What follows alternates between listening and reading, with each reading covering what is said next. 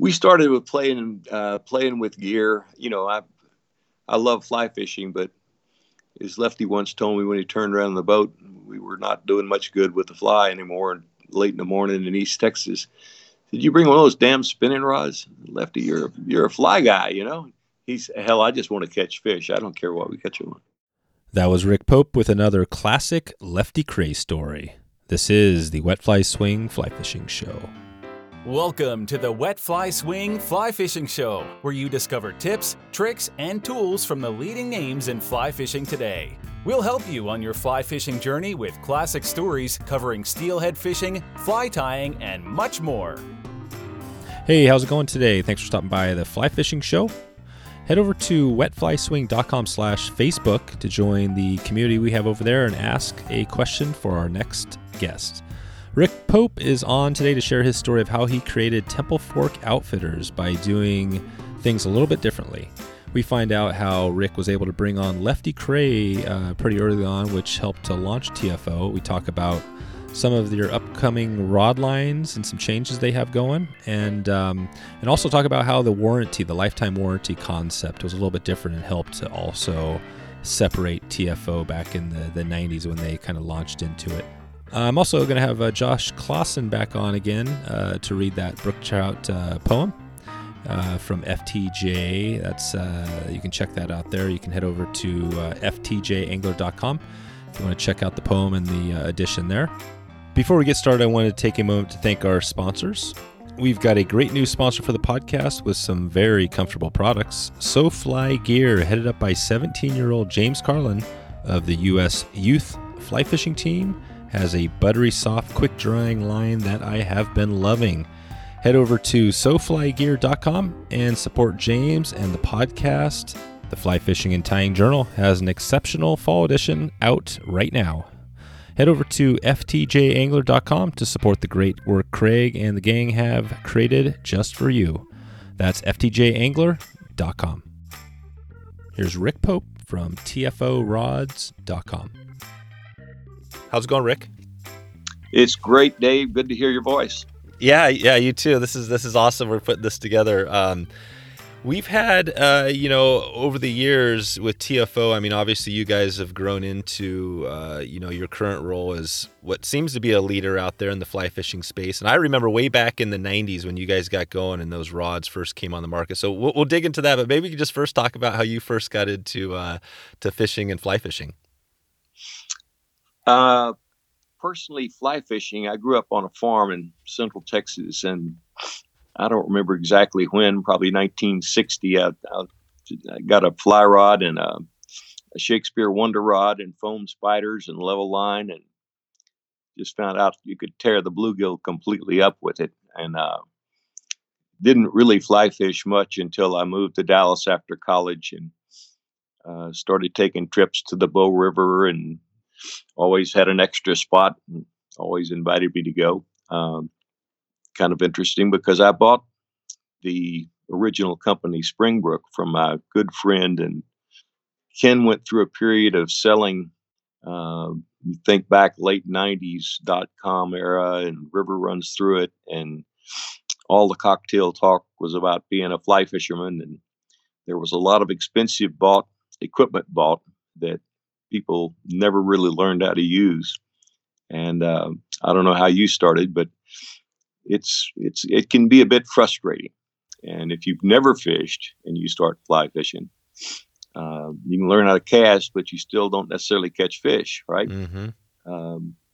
So we decided, really, I wanted desperately to find a factory that would make rods for us. And that happened. I think we introduced our first fly rods in '97 at the IFTD show in Denver, and they were pretty Spartan.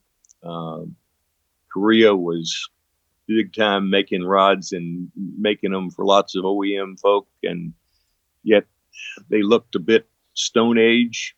All the snakes were the same size, and the grips were big and pack bay reel seats, and they weren't very attractive.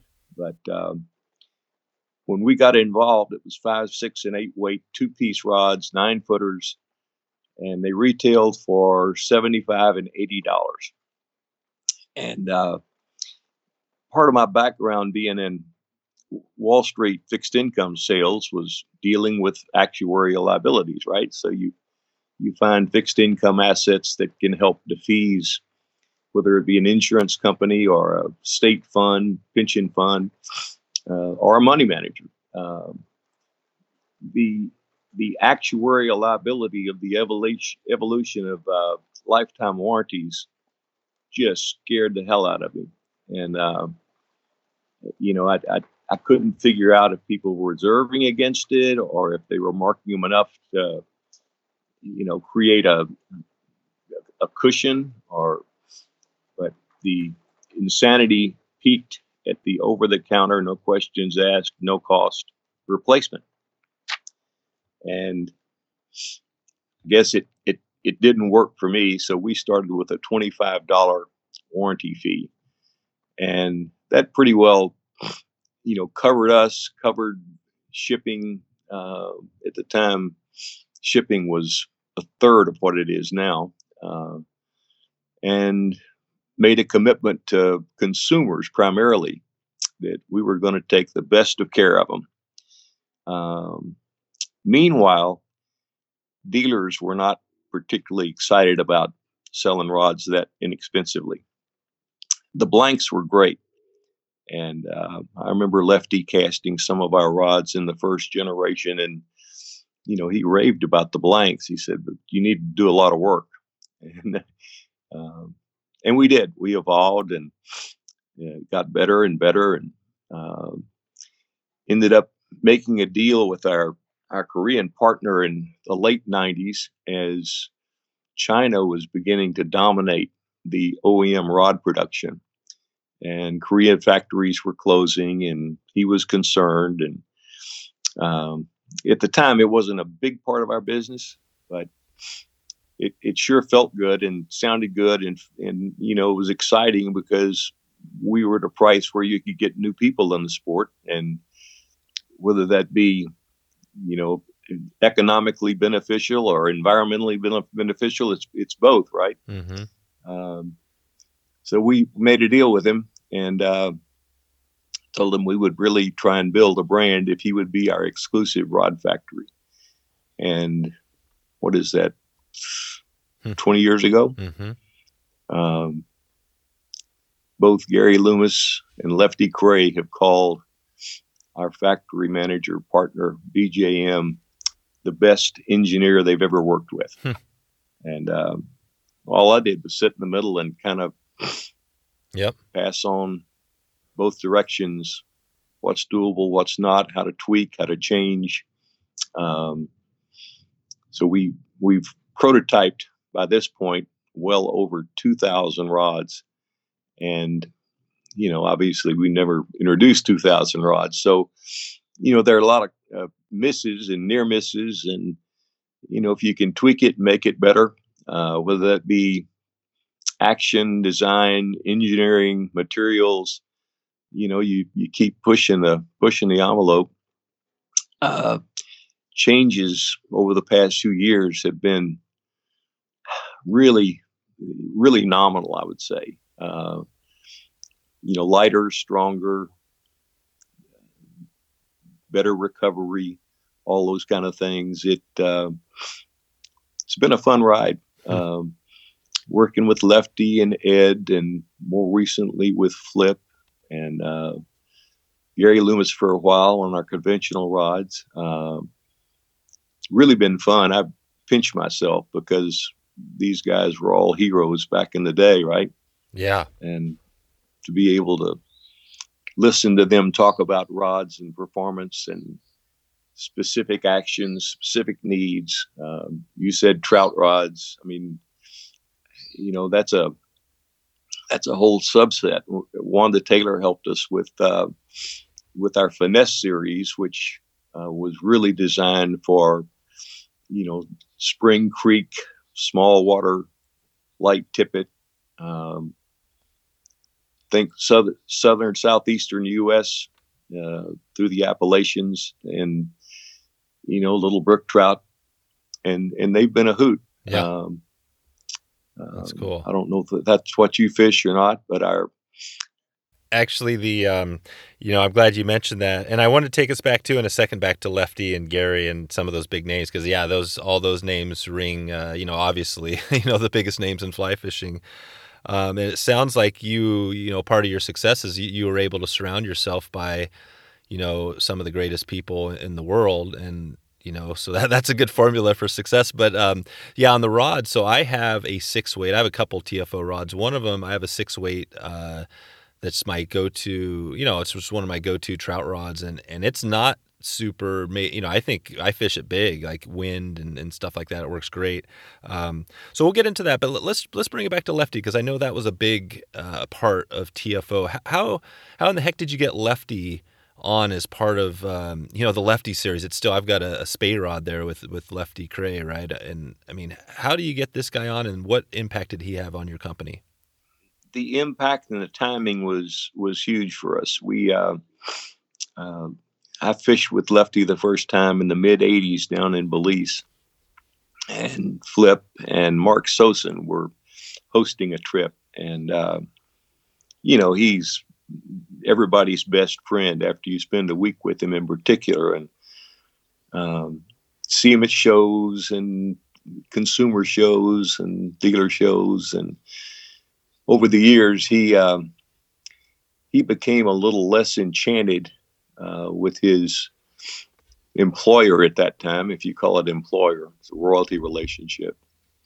And to the point that he was being chaperoned and kept away from our booth shows. And September of 2001, found it really frustrating that they wouldn't let Lefty in our booth to say hi or do anything. And so I decided I was going to write him a letter and say, "Come work for us, be our rod designer." And I write this letter painfully slow.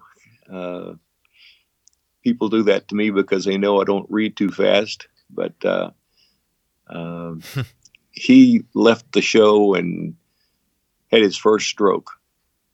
Well, I can't send it now. It's close to Thanksgiving, and Christmas is coming up, and I knew this would be a little hard for him. So just before Christmas, he had his first heart attack.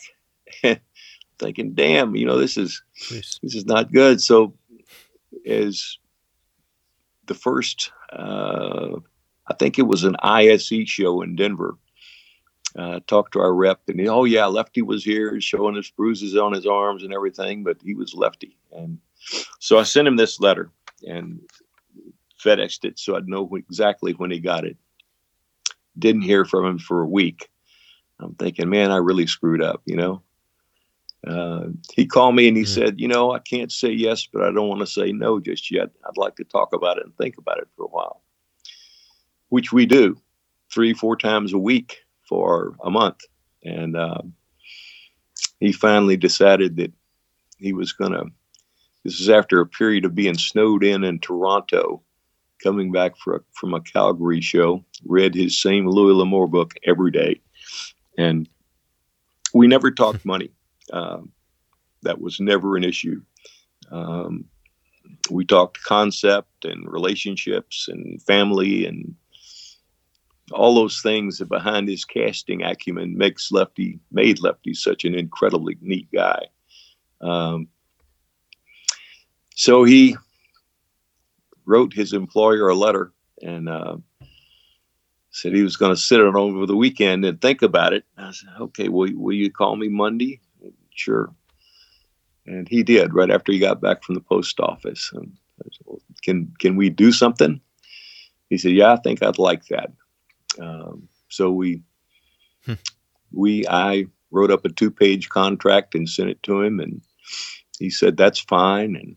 And the press release went out, I think, on Wednesday. Concurrently, the biggest player in the affordable end was Reddington. They were the leader in the clubhouse of over-the-counter free warranties. And that worked so poorly that by the time you get enough rods in the market, you got a whole lot more coming back than you have going out. And they kind of hit the wall and went through a period in the spring, not long after Lefty signed with us, where they couldn't deliver. And we probably doubled our dealers in that period. And high class problem obviously puts some pressure on production, but we made great strides at that point, and began to diversify more. And Lefty would call and he said, "Do you know Bob Clouser?" "Well, sure." So, "Will he be interested in working with us?" And Ed Jaborowski, same thing. Nick Curcione, all these guys used Lefty as kind of a sounding board for access to the TFO family, as it were. And again, it was never about money with any of those guys. Unlike the bass angler pro circuit, where you want to go buy Kevin Van Dam, you can. But consumers really drove the bus for us. We weren't compelling the dealers because our prices were a little bit low, and while the high end was selling really well, they did not want to dilute it. And as a result, we kind of floundered along, and things turned out right for us, and it's been a wonderful ride since. Yeah, well, you've mentioned a few things here. The warranty obviously was a big part of that. Bring us back to the warranty. So basically, your warranty now is what it was back then 20 years ago, right? It's an unconditional warranty, lifetime, and you just pay a fee, right, to get it replaced. I think it's like $40 now. $35, $40, somewhere in there. And really all that accounts for is the increased cost of shipping, which is tripled. Whether it's USPS, FedEx, or UPS. Full piece rods are not expensive to ship, but at the same time, there's serious costs involved in shipping anything. That's right. And that is and you mentioned Redington. So back then, and who was Redington when, I know now they're owned, I can't remember now. I mean, there's a big conglomeration, but who was it? Just Redington, a single company back then? At the time they hit the wall, yes, it was just Redington. And, Jim Murphy had run that company for 15 years, I guess. And Jim's a good friend. I mean, he's a fierce competitor, and that's fine. They were taken over by the Sports Authority initially, and then Arvis, and now they're part of the Sage Rio Redington conglomerate. That's right. Yeah, that's right, conglomerate. And you guys, is TFO now, or are you guys a single? You're not a conglomerate, or can you talk about the difference between what you guys are versus some of those other, because there are a lot of the big companies that are conglomerate, right? There are a whole lot more rod companies than there are rod manufacturers. We can distinguish ourselves by saying we are truly a one source rod manufacturer. We have all our mandrels, all our patterns, everything is proprietary, and we don't make rods for anybody else. And the evolution of that we'll get into later. But the good news is when you change manufacturing sources, you suffer consistency. And again, to have a consumer tell his friend that, I think this 5-weight professional series is a perfect rod for you. Well, every one of them is exactly the same. We can tweak them from time to time with materials, but the actions stay exactly the same. And the warranty parts basically stay to a high degree of certainty the same. So we're able to turn rods around warranty-wise as an exclusive factory a hell of a lot faster than anybody else. I mean, it some of the big name guys, and you know what? I love sidelock 20 gauge shotguns, but I shoot 870s just as well. And if you're going to miss 2, 3, 6 months for a warranty return, well, you got to do something, right? You can't be without a rod through the hatch, the run, the season. And we picked up a lot of consumer It's kind of embarrassing to say when people break rods, A, they're not happy. B, the fact that you can get it back to them in a week makes them very happy. Yep. Particularly true with guides.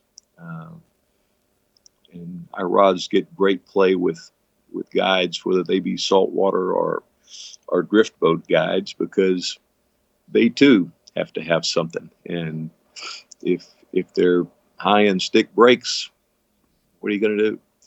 Plus the consumers, are going to be perfectly set up with the equipment in the guy's boat. Oh, combination of consumer word of mouth and guide support, and dealers realizing ultimately that it's not the margin that you sell something for, it's the amount of turns you get. And, you can look at Walmart. I think Sam Walton's last book, Walmart was making an 18% gross margin, which is ridiculously low, but they were turning inventory 12 times a year. Wow. So, every time you turn, you take the profit, put it in your pocket, replace it. And, it's a powerful tool. Some dealers still struggle with that, and some dealers want to sell Ferraris, and man, I get it. But it's hard to entice new folks into the game when you're playing with a comma in your first outfit, No, I gotcha. That makes sense. Yeah, you guys are just turning over more inventory, and it sounds like you also stick with, if you talk about the series, you mentioned, I'm not sure, what was your first rod series that you had out there? Is that still going? Is that the Professional? The two-piece family was initially called the Signature series. Oh, Signature, that's right.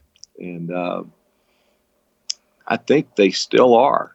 Signature 2, I think. We made an advance in materials and toe count and resin weight and all that stuff.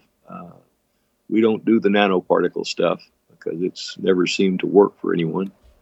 But anytime you can reduce resin and therein weight, recovery is better, accuracy is better. Everything, and it inches forward. It's not a big sea change, but everybody pretty much does the same stuff.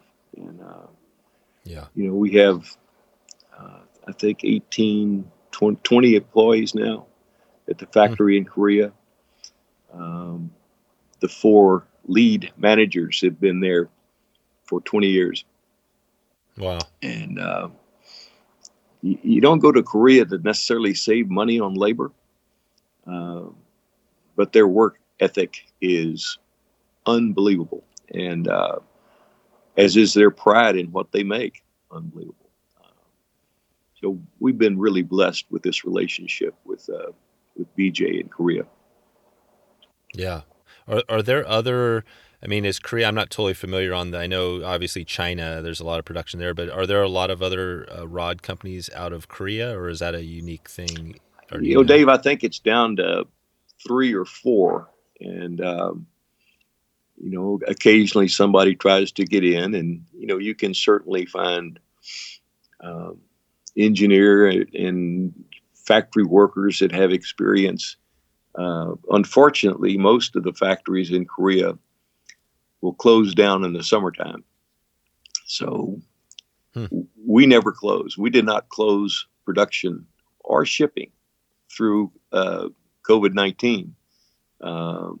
We ran on a pretty lean staff and played by the rules, but it was always interesting to me how in the summertime, BJ would be somewhat deluged with applicants. So in those slow months of production, while we would sustain, the other factories would tend to close down, and we got to cherry pick some of the employees over time.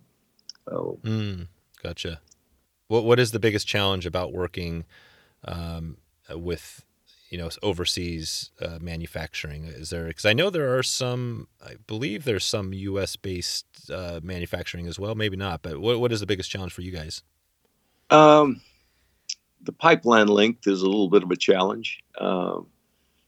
When I started, we were shipping rods in via air, and air shipments are more expensive.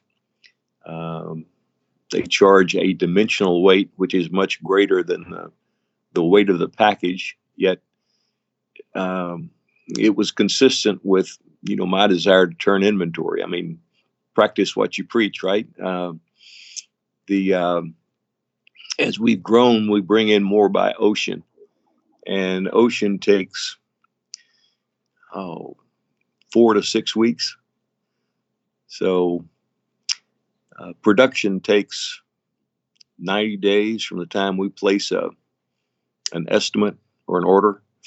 The first 30 of which is arranging for all the components, materials, guides, reel seats, carbon fiber, you name it. And as that comes in, second month is basically building blanks. Third month is finishing rods. It's not a start-stop process. It's an ongoing role. So we give the factory order instructions every month, and we get a shipment every month. But when everybody tapped the brakes back in February and March, we didn't tap the brakes, but we let off the accelerator. And, when April happened and the world demand just went crazy, dealers had been closed. It was ugly. We have been running out of stock, much to my chagrin, since July. Yep. And as I said, there were some rod factories that closed down production. Thankfully, we never did, but there was no way you could anticipate the demand growth after things started to open up. And, there are statistics I've read on the hunting fishing license sales. I think Colorado was up 18%, and Larry Dahlberg told me that Minnesota was up 43%. Jeez. So we're in a good game, Yeah. Yeah. You and I get it because we've done it, but people who haven't done it can go outside and do something. And if they don't get too frustrated with the casting and catching part, we'll have them a long time. That's right. No, you guys had a good run. I want to touch on just briefly, where you guys are headed. You mentioned this at the start, but basically you guys have done some great stuff here. You've got this rod line. I mean, where is TFO headed? I mean, do you, if you're looking out the next 5-10 years or so, are we going to see more of the same, or do you change it up a little bit? Well, over the last 10 years, early on, as I said, fly rods weren't that important to us, but I've realized to be important to a rep as an old-time commission salesman. You had to have a book big enough to let them make some money on it so they'd show your stuff. So we added, in the earlier years, a lot of distributed items, things that I know and like and fish with, and people that I know and like. And, the evolution has been more fly rod and reel focused. And conventional rod focused. We have a pretty big array of conventional rods, and that's very, very different market. Still advertising influenced more than fly fishing, which is really word of mouth influenced. But things that we've seen recently is, besides all this rediscovery of the outdoors by new license sales, I think the future's it's interesting. I mean, when I started, Al Gore had not invented the internet, and initially, I'm sure, as you remember, we would search every fly fishing conversation board forum that websites had, and you had these large and very fragmented communities of anglers, lots of insiders posting and people that didn't know what they were talking about posting, and the evolution of that, and this rings to what you do, is it's becoming more communal and more specific in terms of what kind of help someone can get. Well, I want to fish smallmouth. I want to fish steelhead. I want to fish trout. I want to fish tarpon. There are now literally families of people that share willingness. They may not share locations, no hot spotting, but techniques, tactics, gear, and they're not afraid to promote something based on what they like. And again, that's right. Considering all of them consumers, our mission is to make damn sure we keep everybody that's a consumer as happy as we can. And pricing it the way we did when we started, we can afford to do that. So I expect that to continue. One of the big changes that's happening is, we were the first company to support Project Healing Waters, Ed Nicholson, and did it by loaning him rods to take people out of Walter Reed and teach them to fly cast and teach them to tie flies. And then they started doing outings, and we were loaning them rods. So it was at Somerset. What year was that? Probably 2012 or 13. And, Ed and two of the officers came into the booth to thank us, and why don't we make a Project Healing Waters, couple of fly rods, and we'll give you the whole profit margin on them. And I think in-kind donations to Project Healing Waters from TFO is around $400,000. Wow! In the last 10 years, that was really gratifying, and A, helping the vets, and B, getting more rods out there in people's hands. And we did the same thing for Casting for Recovery, Real Recovery, Heroes on the Water, which is a kayak wounded veteran conventional fishing program. And apparently at some level of government, the cause marketing approach has been really curtailed. Donation issues that were pledged and never happened, and flag waving that created affiliations that never really existed. So we have danced between the raindrops, and now are implementing a system where we accept direct orders from consumers that come to us from Project Healing Waters, and we ship direct and pay the program a commission. So it's different than what it used to be, but apparently it passes the smell test. The other interesting thing about community, I mean, the name of your blog is it Wet Fly Swing. I mean, when I first saw it a few times and looked at it, it's spay fishing, right? It's or some kind of high stick nymphing or something. Well, these communities get very specific in terms of SKUs, unlike a dealer where you would walk in and they'd have an array of TFOs, and you talk to somebody that may know nothing about tarpon, but may know a lot about trout, or may know nothing about trout and a lot about tarpon. You got the best information you could face to face for the most part. And boy, that is rapidly changing. And kudos to you. I mean, you build these communities, and they're not interested in finesse series. They're interested in tarpon sticks or blue water rods, or something different, striper rods. There are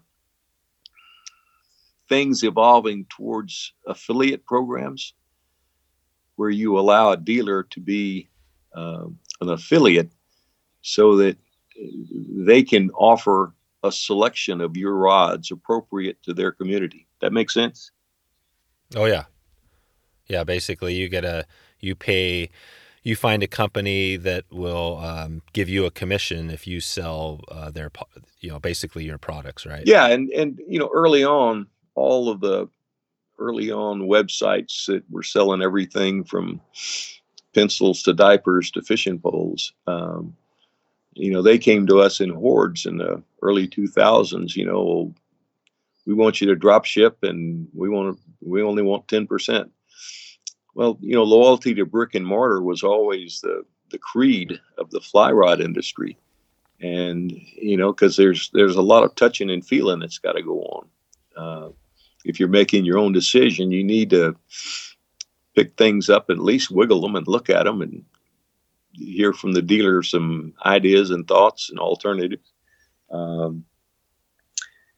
the online help community phenomena is really taken over. And I'm not sure what we'll do, but I expect there will be some affiliate concessions made in the future. As far as rods, we're working on 2022 right now. We've got our 3 small families coming out this fall that I won't bore you with the details, but they're really cool. Once again, action changes, not so much. I mean, a BVK is still a wonderful action.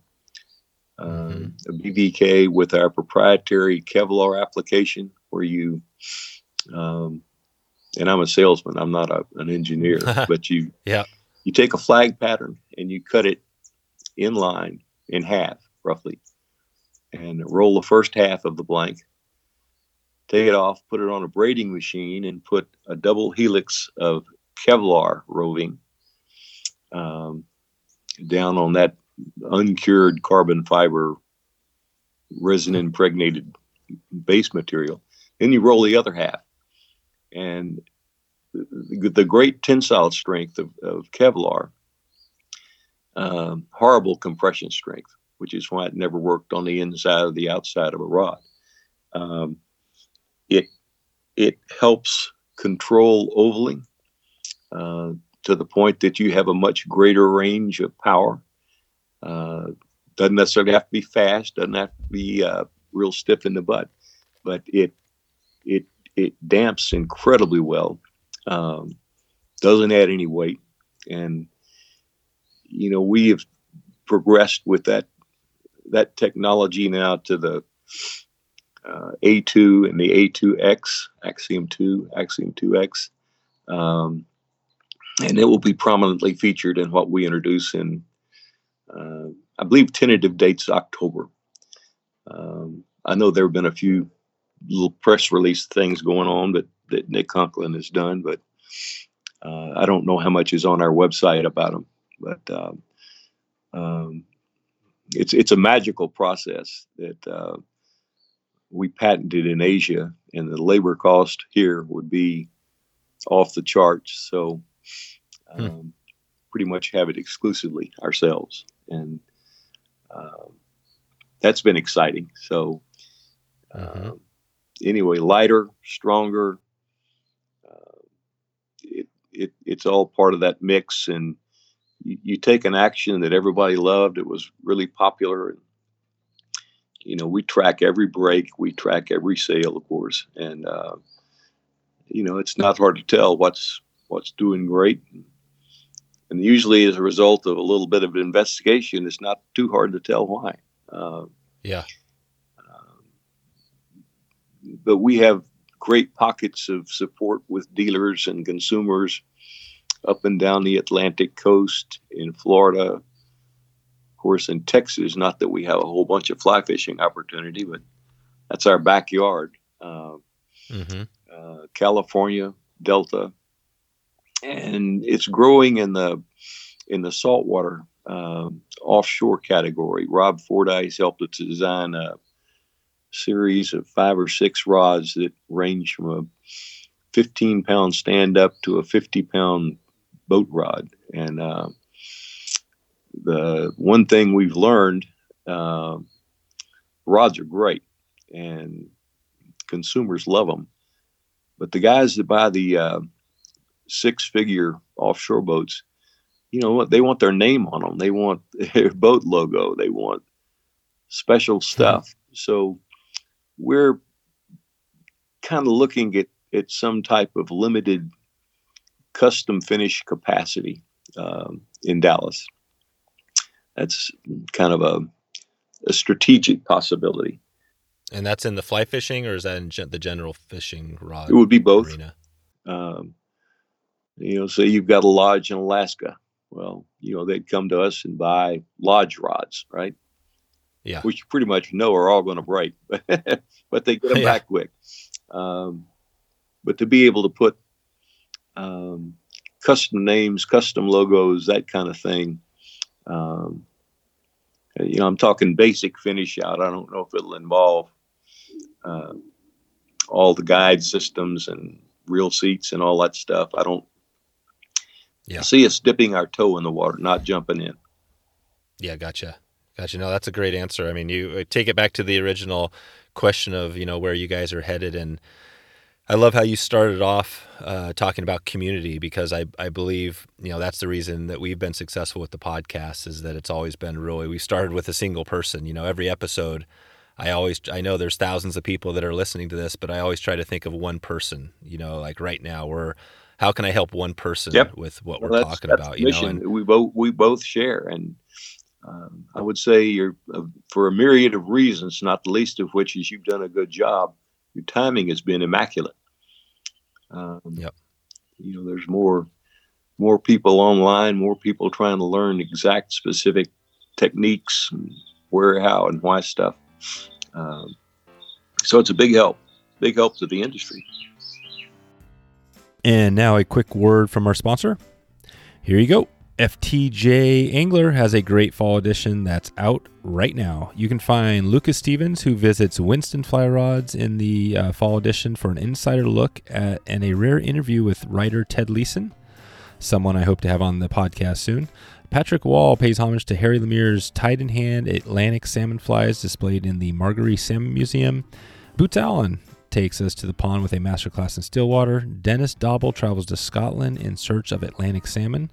Plus, FTJ Deputy Editor Henry Hughes with a mysterious fly fishing story, and Nora Etsy with her poem No Business, which I actually tried to read unsuccessfully a few podcasts ago. I'm not sure if you remember hearing that. So I'd love it if you could press pause right now, head over to ftjangler.com and subscribe so you get the next issue delivered right to your inbox. That's ftjangler.com.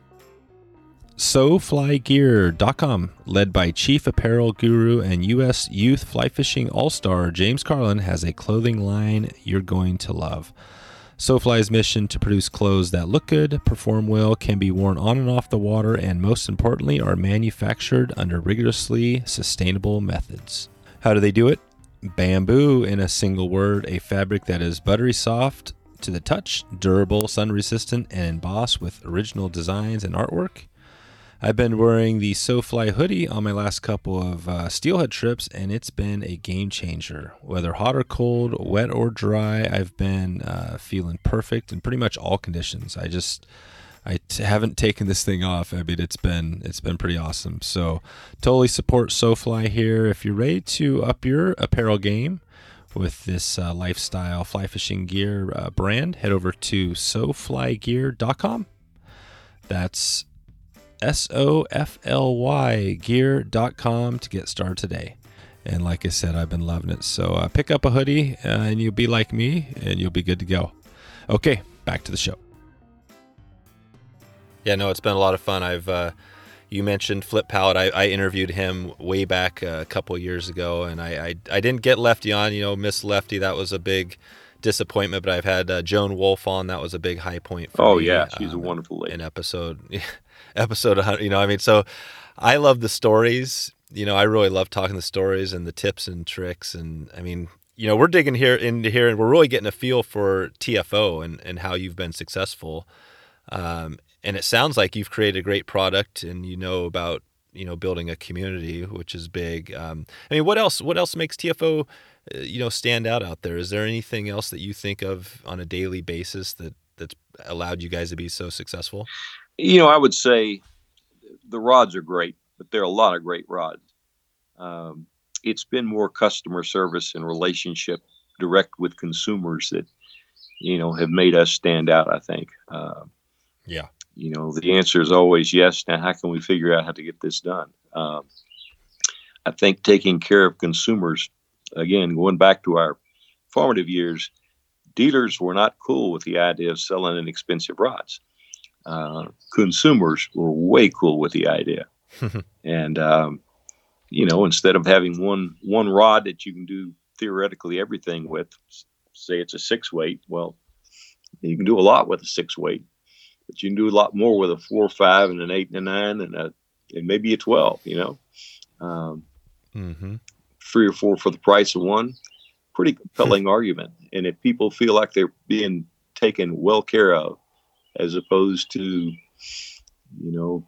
fleeced, as it were, with infomercial stuff, and they'll come back. And you always ask them to tell their friends, and they do. And yeah, that's awesome. That's not a quick growth path. No, but it's very solid. And you know what I see, Rick, in it? I see, and my example in connecting with you and and do you hear me okay still? Sure. Yeah. I hear that bird in the background. What do you got there? Mountain wrens, painted bunnings. We got cardinals. We got buzzards, turkeys. I'm on the porch down in the pasture this morning. There were 13 pigs and 8 deer. Sounds like you're in a pretty amazing place. It is an amazing place. My favorite place in the world, in the hill country. That's cool. That's cool. Well, I want to touch on that. There's something unique, and I can tell you just by connecting with you and some of your staff. I've been talking to Brad, a little bit, and and I've talked to all many companies, right, in the industry now that I've connected with so many people, and some of them, and everybody gets drilled by spam and all sorts of stuff or whatever, but some of them are really good at getting back, and some are not so good. I mean, you made it really easy for me, and it felt comfortable when we connected. Good. And you know what I mean? And and there's some, and you're no different than these other companies out there where some don't even give you the time of day. And I wonder, what is it about, how do you do it? First, you must get a lot of people inquiring and all that. How do you make time for this podcast and other stuff where it seems like you're really customer focused? I'm chairman and not the day-to-day guy anymore. Frank Paul King is our president. And it took a lot of pressure off of me. I moved down to the ranch permanently from Dallas and was leasing a place in Dallas starting 3 years ago. And by the time Christmas went by, COVID-19, most of our office, the girls in the office and the guys in the warehouse, pretty much warehouse every day. The sales team and product category managers, pretty much all remote. Brad, pretty much all remote. Yeah. And, they're in my new iPad that I got to figure out how to use. But the ability to stay in touch, when you're sitting in an office in Dallas, answering emails and phone calls, people don't know where the hell you are, and really don't care as long as they get taken care of. There are lots of things I can do, from sharing opinions and advice, and always charge what my advice is worth, nothing. But the reality is, I think, this is a sea change for the industry, and a lot of industries. My daughter works for Sandia Labs in New Mexico, Albuquerque, and they've gone almost exclusively to a work from home environment. And I don't know if that's ever going to change back. No. I certainly like getting up daylight in the morning and looking for pigs and deer. We're on the east side of Lake Buchanan, northwest of Austin, about 50 miles. And I get to see the whole lake, and it's wonderful. Oh wow. How do you spell that? But with a B? Buchanan, Lake Okay. Buchanan. Oh, Buchanan. Yeah. Gotcha. That's cool. That's well, and that makes sense. Yeah, and I agree. I think that the more we do this, the more the infrastructure gets in place, and people realize, wow, a Zoom call, I don't have to actually drive anywhere. I mean, you're saving on a lot, right? Including the planet. the less we drive, so that's a good thing as well. You mentioned direct to market versus indirect, and I mean, when you guys started out, were you doing things a little differently? And you mentioned how people thought that was a little bit different. What was the take on that when you first came in? Were you selling direct to consumers back then? We did our first, which was 23 years ago. Our first Somerset, New Jersey show. You've probably been there, right? No, I haven't been to that. No, I haven't yet. Well, it's somewhere between a flea market and a 12,000 attendees, and it's huge. And usually around Super Bowl weekend. So weather and people have cabin fevered up, and I had a guy in New England that wanted to be our rep up there just because he had seen some of our rods from a guide and cast them and price and everything. And he said, but in order to do it, we got to have a booth at Somerset. We don't have any dealers in Somerset or in New England. I said, okay, one condition. I'll take a box of each 5, 6, and 8 weight rod. We'll put up our 10 by 10 booth, and we're going to sell them at full retail, which of course pissed dealers off dramatically, or potential dealers off dramatically. But we sold out of 150 rods by Saturday morning. And, the word kind of gets out, and those people tell their friends. And a week later, we had 4 dealers in the New England area. And, feeding people what they want to eat is a big part of it. Kind of circle back to that again. They want affordable high performance, which was our first tagline. And, if you can give it to them and make them happy and keep them happy, and they'll be your friend. And that was the only time we ever did direct sales. I mean, yeah, it seemed like you guys got the ball rolling, and it happened pretty quick back in the 90s. And did it feel like to you like it got rolling pretty quick? Well, the real epiphany was Reddington kind of hitting the stump, and Lefty joining us. Reddington's lack of ability had nothing to do with brand. It had to do with their lack of ability to deliver. And of course, Lefty gave us an intimidating amount of credibility. I grew to love that guy, and 15 years he worked with us, and best of friends. Talk about anything, anytime, anywhere.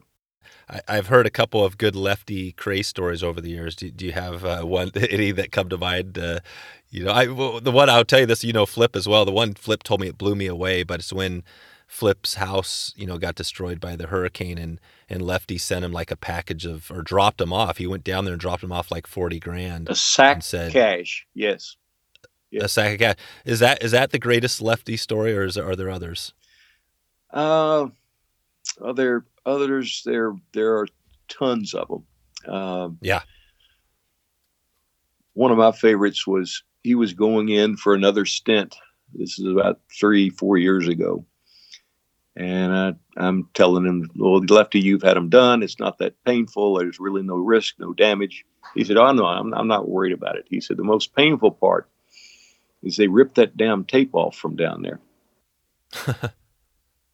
He called me the next morning before he goes into the hospital, and he said, I'm a pretty creative guy. I stripped down and got a mirror down on the floor, foot up on the toilet, and I shaved down there. Damn, Lefty, that's a great idea.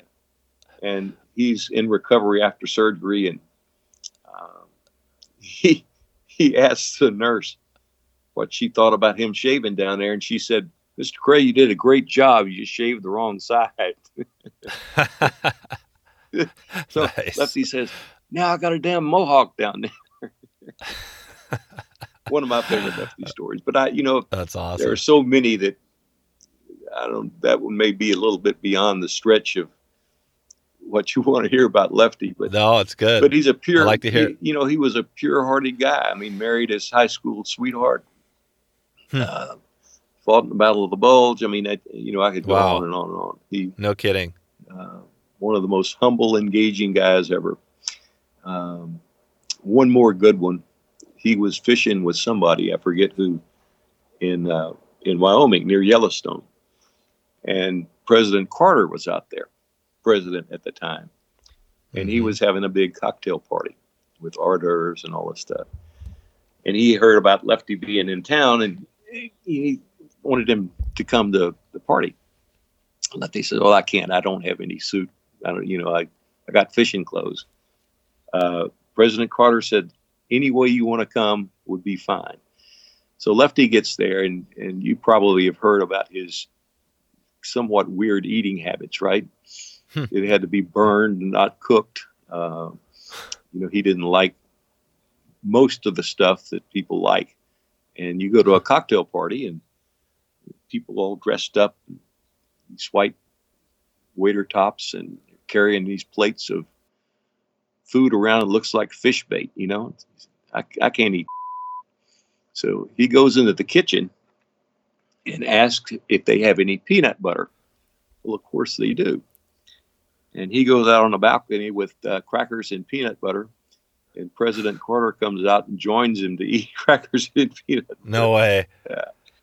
That's awesome. Yeah, Jimmy Carter, he's one of the big fly fishermen, right? Absolutely. And both George H. and George W. were big fishermen. Oh, were they? Oh, yeah.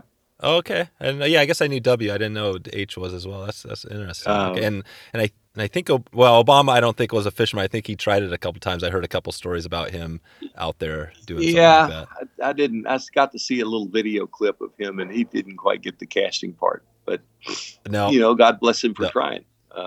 Yeah, that's right. He's got a better jump shot than a cast. That's for sure. Yeah. Anyway, Lefty, I wouldn't trade that 15-year period for anything. And to cap it off was the 2-year program that we did with Ed and Lefty. Ed, way far and away the most technically accomplished caster I've ever known. And Ed is, who is Ed? Jaworowski. Oh, yeah. So he had been working on this critical angle theory of casting and doing a PowerPoint. And every time we'd get together, he'd want to show me, here's where we are now. And he was doing it program for, clubs and whatnot. And he finally got to the end of it, to the point that, I don't know what else to do. Said, I got an idea. Why don't we get Lefty and you and kind of do an ESPN, sit on either side of a screen, like they're diagramming football plays, and you guys analyze casts. Lefty being a very simplistic approach and Ed being a very technical approach. I think it'd be fun. Well, Lefty was all in, but he said, we got to do some fishing too. So we did bass in Texas, redfish in Louisiana, pike in Manitoba, and trout on the Beck's private water, which is phenomenal. And it was a 2-year process. And when it was finally over and all the editing was done, Lefty said, damn, I wish we had something else to do. But it was to sit and watch these guys discuss, and I would say debate at times, certain terms. And, Ed was deep into the how and why, and Lefty was more about the what. Fascinating. And they were the closest of friends. I mean, Ed started taking casting lessons from Lefty back when he was at Villanova, chair of the Ancient Studies Department, Classical Studies Department. And he was single through most of that time too. And he goes to Lefty to get a casting lesson, and he wants to work on his back cast. And Lefty said, I don't hear from Ed for like 2 or 3 months. And Ed had come back to Lefty for another lesson. Wanted to critique on his back cast. And obviously anything that's not perfectly straight in your back cast is a source of slack, right? Mm-hmm. Well, he had done 10,000 back casts in practice in the street in front of his apartment in Philly. And, could lay a line down and lay another line right on top of it, at 70, 80 feet. And Lefty says, damn, Ed, I think you got it.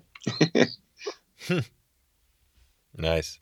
So yeah, you mentioned getting out and fishing, all this. I mean, it's interesting because I've done a lot of interviews here where I've talked to some, new founders, old founders, and we kind of joke about it, but they say that like, don't get into fishing, don't start a company of fishing because you'll do less fly fishing. Have you found yourself doing a lot of fly fishing, or did TFO make it harder? It made the, of course, we don't have any kind of local access here. Right. What I ended up evolving to was taking 2 trips a year, Brazil, Bahamas, wonderful trips, but pretty much places where you get away from the cell phone and you're gone for a week to 10 days. Frequency went down, but quality of trips went way up. Yeah, that's it. Yeah. And you're obviously fishing with Lefty and, all these other, and I've heard some stories about you. Yeah. Flip, I know you've had a long connection and switching between the ranch and actually I want to make we're talking about the community. We have a little bit of a community on our Facebook group, and I occasionally go in and ask questions, and I say, hey, I got, somebody coming on, and I mentioned that you're coming on. I got a ton of feedback from people that just, I can't tell you how many people just gave you great, just positive words for you and your company. But one of the guys, Bud Christ, mentioned that he said he wanted me to ask you about the Cosmic Cowboys skeet shooting. Oh, wow. and I don't know anything about it, but can you tell us about it? It sounds like you're a little bit of a hunter on the site. Can you talk about what Cosmic Cowboys and maybe that side of it, what you do?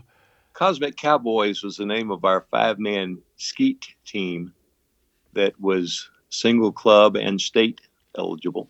And through later part of high school, I started shooting and made a couple of junior All-America teams, and then worked in the summertime, went to UT and didn't shoot for a couple of seasons. And Trinity University had it's not NCAA, it's ACUI, affiliated shooting program. And they begged me and begged my dad, and I finally, UT cost, I think, $3 a semester hour, and Trinity was like $200.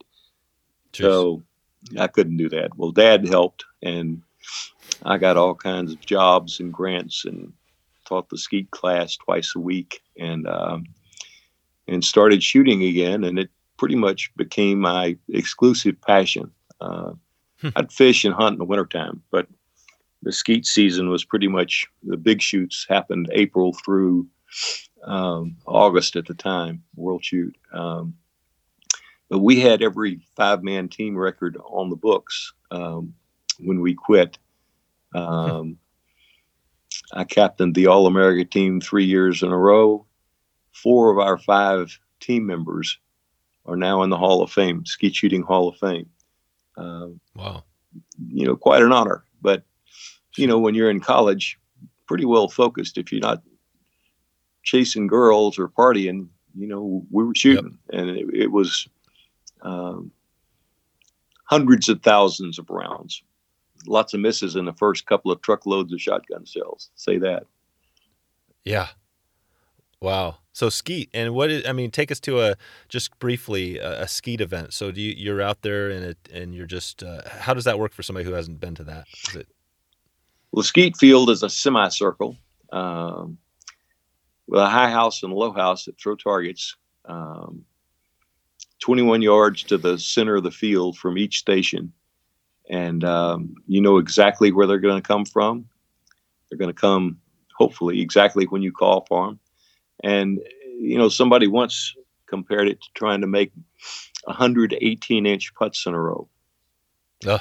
But it's a game of simple-mindedness. Don't outthink yourself. Don't think ahead of yourself. Just, one target at a time. And if you're simple-minded enough like me, you get pretty good at it. But yeah, the team that we had was incredible. And that's amazing. We went to the 50th Hall of Fame anniversary.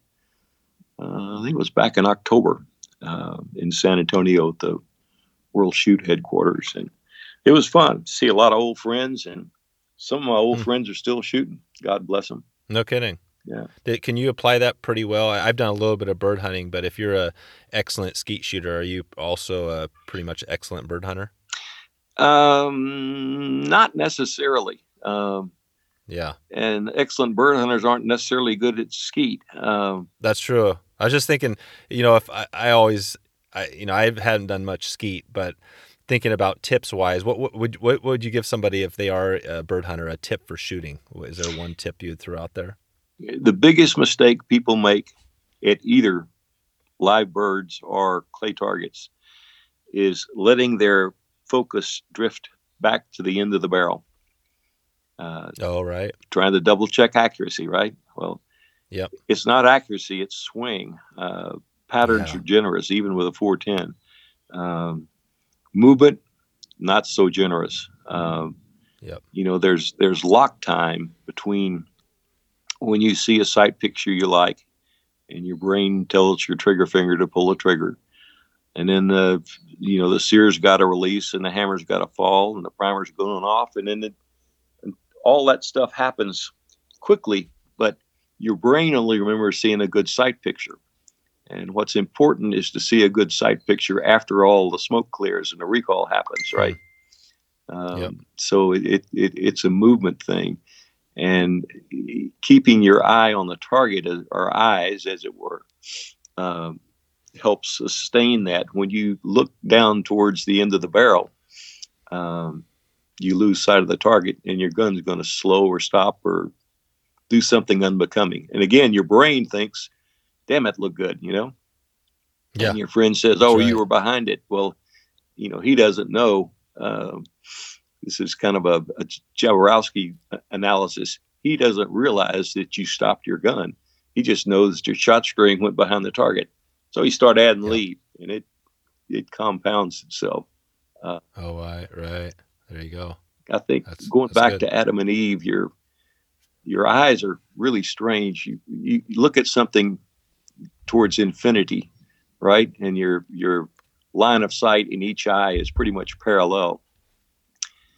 As you cross your eyes to something close, you can do that almost instantly.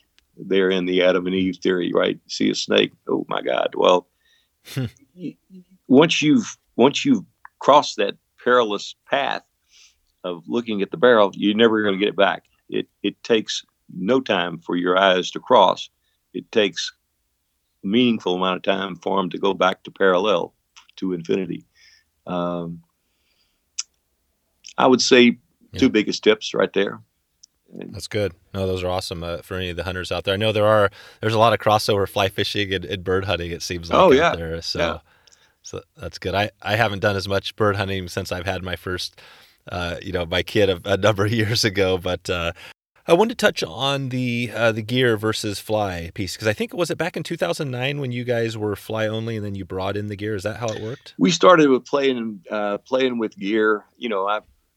I love fly fishing, but as Lefty once told me when he turned around the boat, we were not doing much good with the fly anymore. Late in the morning in East Texas, did you bring one of those damn spinning rods? Lefty, you're a fly guy, He's, hell, I just want to catch fish. I don't care what we catch. That's awesome. Yeah. That's awesome. And, I'm kind of the same way. I do most things in shallower water with fly, and if I'm going to fish deep or something, or you're going to fish Texas coast in the wind, you better have a spinning rod or casting rod with you. So we started prototyping 3-piece rods, which I thought was brilliant and totally rejected by the market. And no kidding.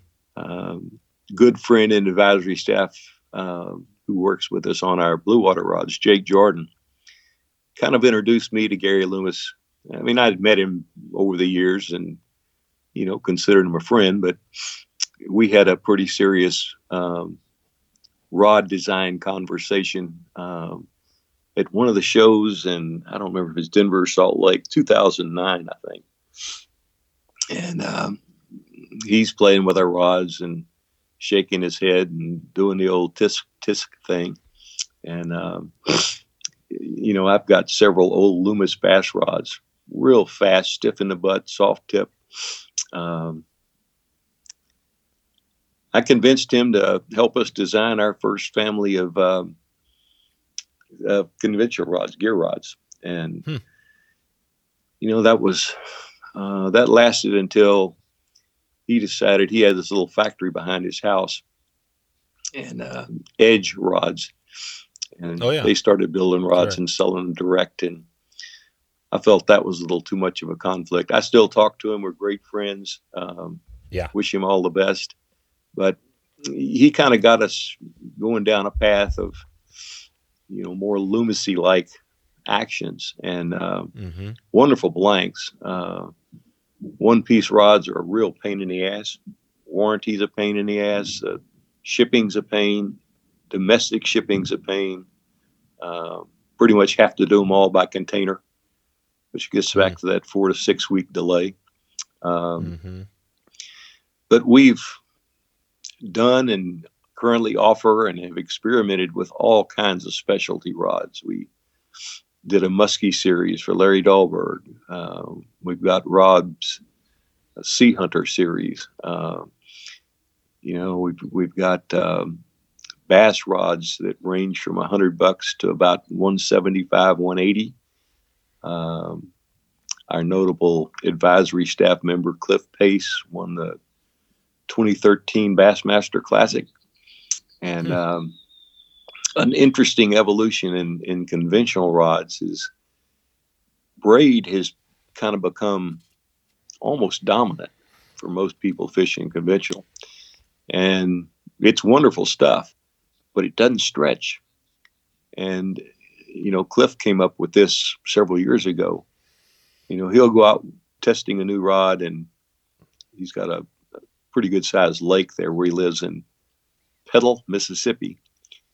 And he would time himself on how long it took to land 100 bass and count drop-offs. And well, he figured out that mono with 10% stretch will allow you to fish a lot faster action rod and still provide some shock absorber when a fish gets in the air, right? Braid does not. And so we had to moderate some of the actions a little bit to put more of the monofilament stretch into the action of the rod so you could fish braid. And, it's fascinating. Those guys are in their own league in terms of, fish knowledge and to a degree equipment knowledge. But I think I don't mean this in a disparaging way, but, you can pretty much go buy any of them. It's just price, and they'll fish your rods. I don't know that that's a good investment. Cliff was a lot more interested, much like Lefty.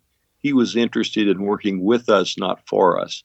And, he's become a good friend. He even comes to Texas and deer hunts with a bow. And that's Cliff. Who is that? Cliff Pace. Oh, yeah. Yeah. Flip. Gotcha. Flip, of course, has been coming here since, I don't know. Yeah, long time. 83, 84. Has missed 2 or 3 years, but we've had a lot of fun together and shared a lot of good whiskey and conversation. That's right. Yeah, Flip's the guy where the fishing is his business, but hunting is really his passion, right? I learned that very on. He was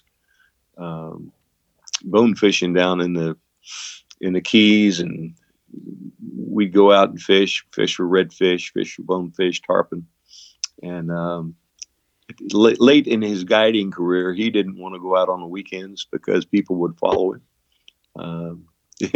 Pretty funny, but he was introduced to my good friend I mentioned earlier, Ken Willems, who is a world-class fly caster, steelhead caster. He wanted to go to the saltwater, and I'll go. And had a trip set up for August, and I ended up changing careers and leaving my bank and going to work at Lehman Brothers in New York, and I couldn't go. And he called me after the trip. He said, "It absolutely is an incredible environment. I just loved it. But the guide chewed my ass out nonstop. And I'm going to call my friend Lefty and see if he's got a name of a better guide." Turned out to be Flip. So nice. That next year, Ken and I fished with Flip for the first time. And it didn't take too long before hunting conversations started to supersede the fly fishing conversations. But Flip's been a close friend for many, many years. And, that's awesome. He's still out there doing his thing. Rob has kind of become his understudy and was his understudy early on. He lost his scholarship at the University of Tennessee and moved back to Florida. And I think he was a baseball catcher at UT. And he started working with Flip, taking extras and learning, and pretty well got it figured out. Yeah. I'll put a link in the show notes to the episode I had with Flip. He blew me away when he told me that story. I mentioned it earlier about his house getting blown away. He described how he was in it while the hurricane came through, and they barely survived. So he told that story, which was just crazy. Yeah, I think the year before, or 2 years before, actually went down and fished with Flip and stayed at his house, and it was new and really nice homestead, just awesome. Not enough to stand up to the wind. Yeah. All right, Rick. Well, hey, as I take it out of here, we've talked a lot of different things about TFO. I think we have a good feel. It seems to me it keeps coming back to families, relationships, and you mentioned how back with Lefty and some of those early times, you guys never talked about money, and I think about it because I think finding a good fit, right? I mean, we're all obviously connecting with people and business is a critical piece.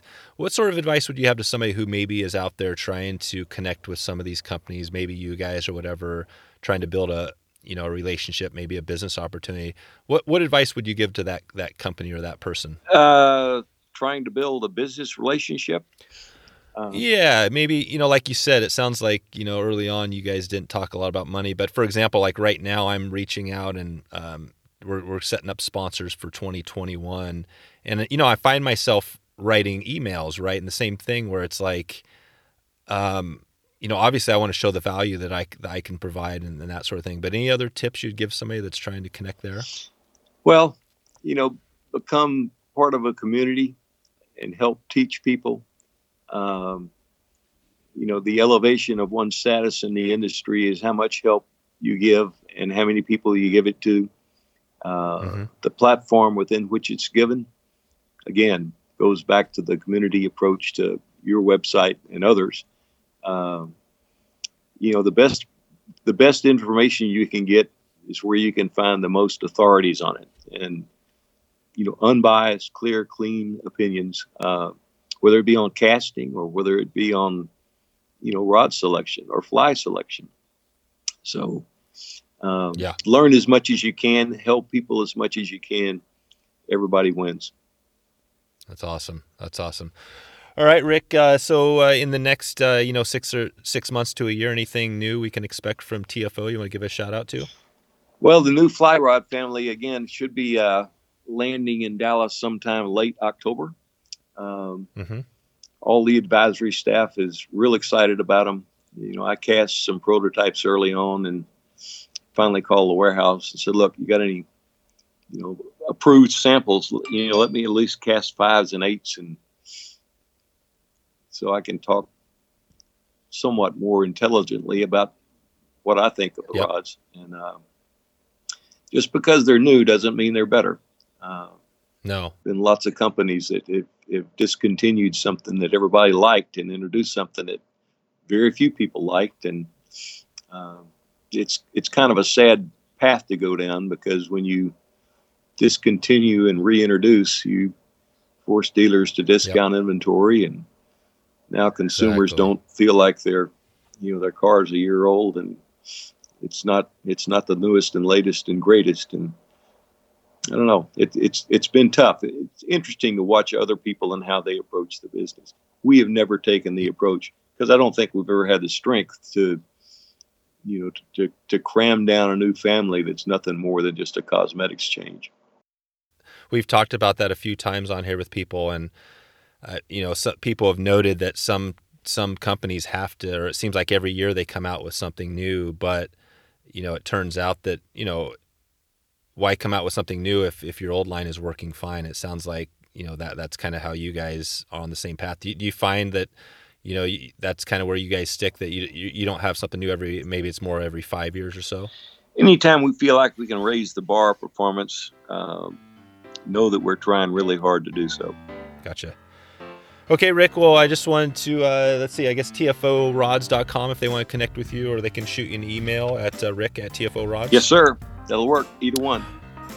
All right, Rick, hey, I appreciate you taking the time today. This has been awesome. It's been a deep dive for me because, like I said, I remember back, I was part of a little shop when I was a kid, and I remember when TFO came in, and it was a game changer because it put like you said, a reasonable price rod in the hands of everybody. And I wanted to thank you for that and all the good work and, everything you've done in fly fishing. So just appreciate you. Dave, great to talk to you. I love what you're doing. Keep up the good work. So there you go. If you want to find all the show notes, all the links we covered, just go to wetflyswing.com/158er. If you can, I'd love it if you can head over to wetflyswing.com/steelheadgear to grab the winter Steelhead PDF. And now I'd like to share a poem read from one of the Wet Fly Swing Member Society. Josh Clausen, take it away. For the Brook Trout by Greg Keeler. You live hard in the backwaters and eddies where your flesh turns like coal into diamond and you burn orange up the flare of your fins for your own reason. The tracks stunning your back into dark marble and where we would go in sleep if dream were water. Since it's not, we rely on you to show us the way east. When you find size in still waters, 4 pounds draped over a purist's hand, it leaves no choice. Plato was wrong. All of the West was wrong. This living shadow burns, has weight. That poem was written by Greg Keeler and read by our own Josh Clausen. You can find more of Greg Keeler's work in his book, Trash Fish,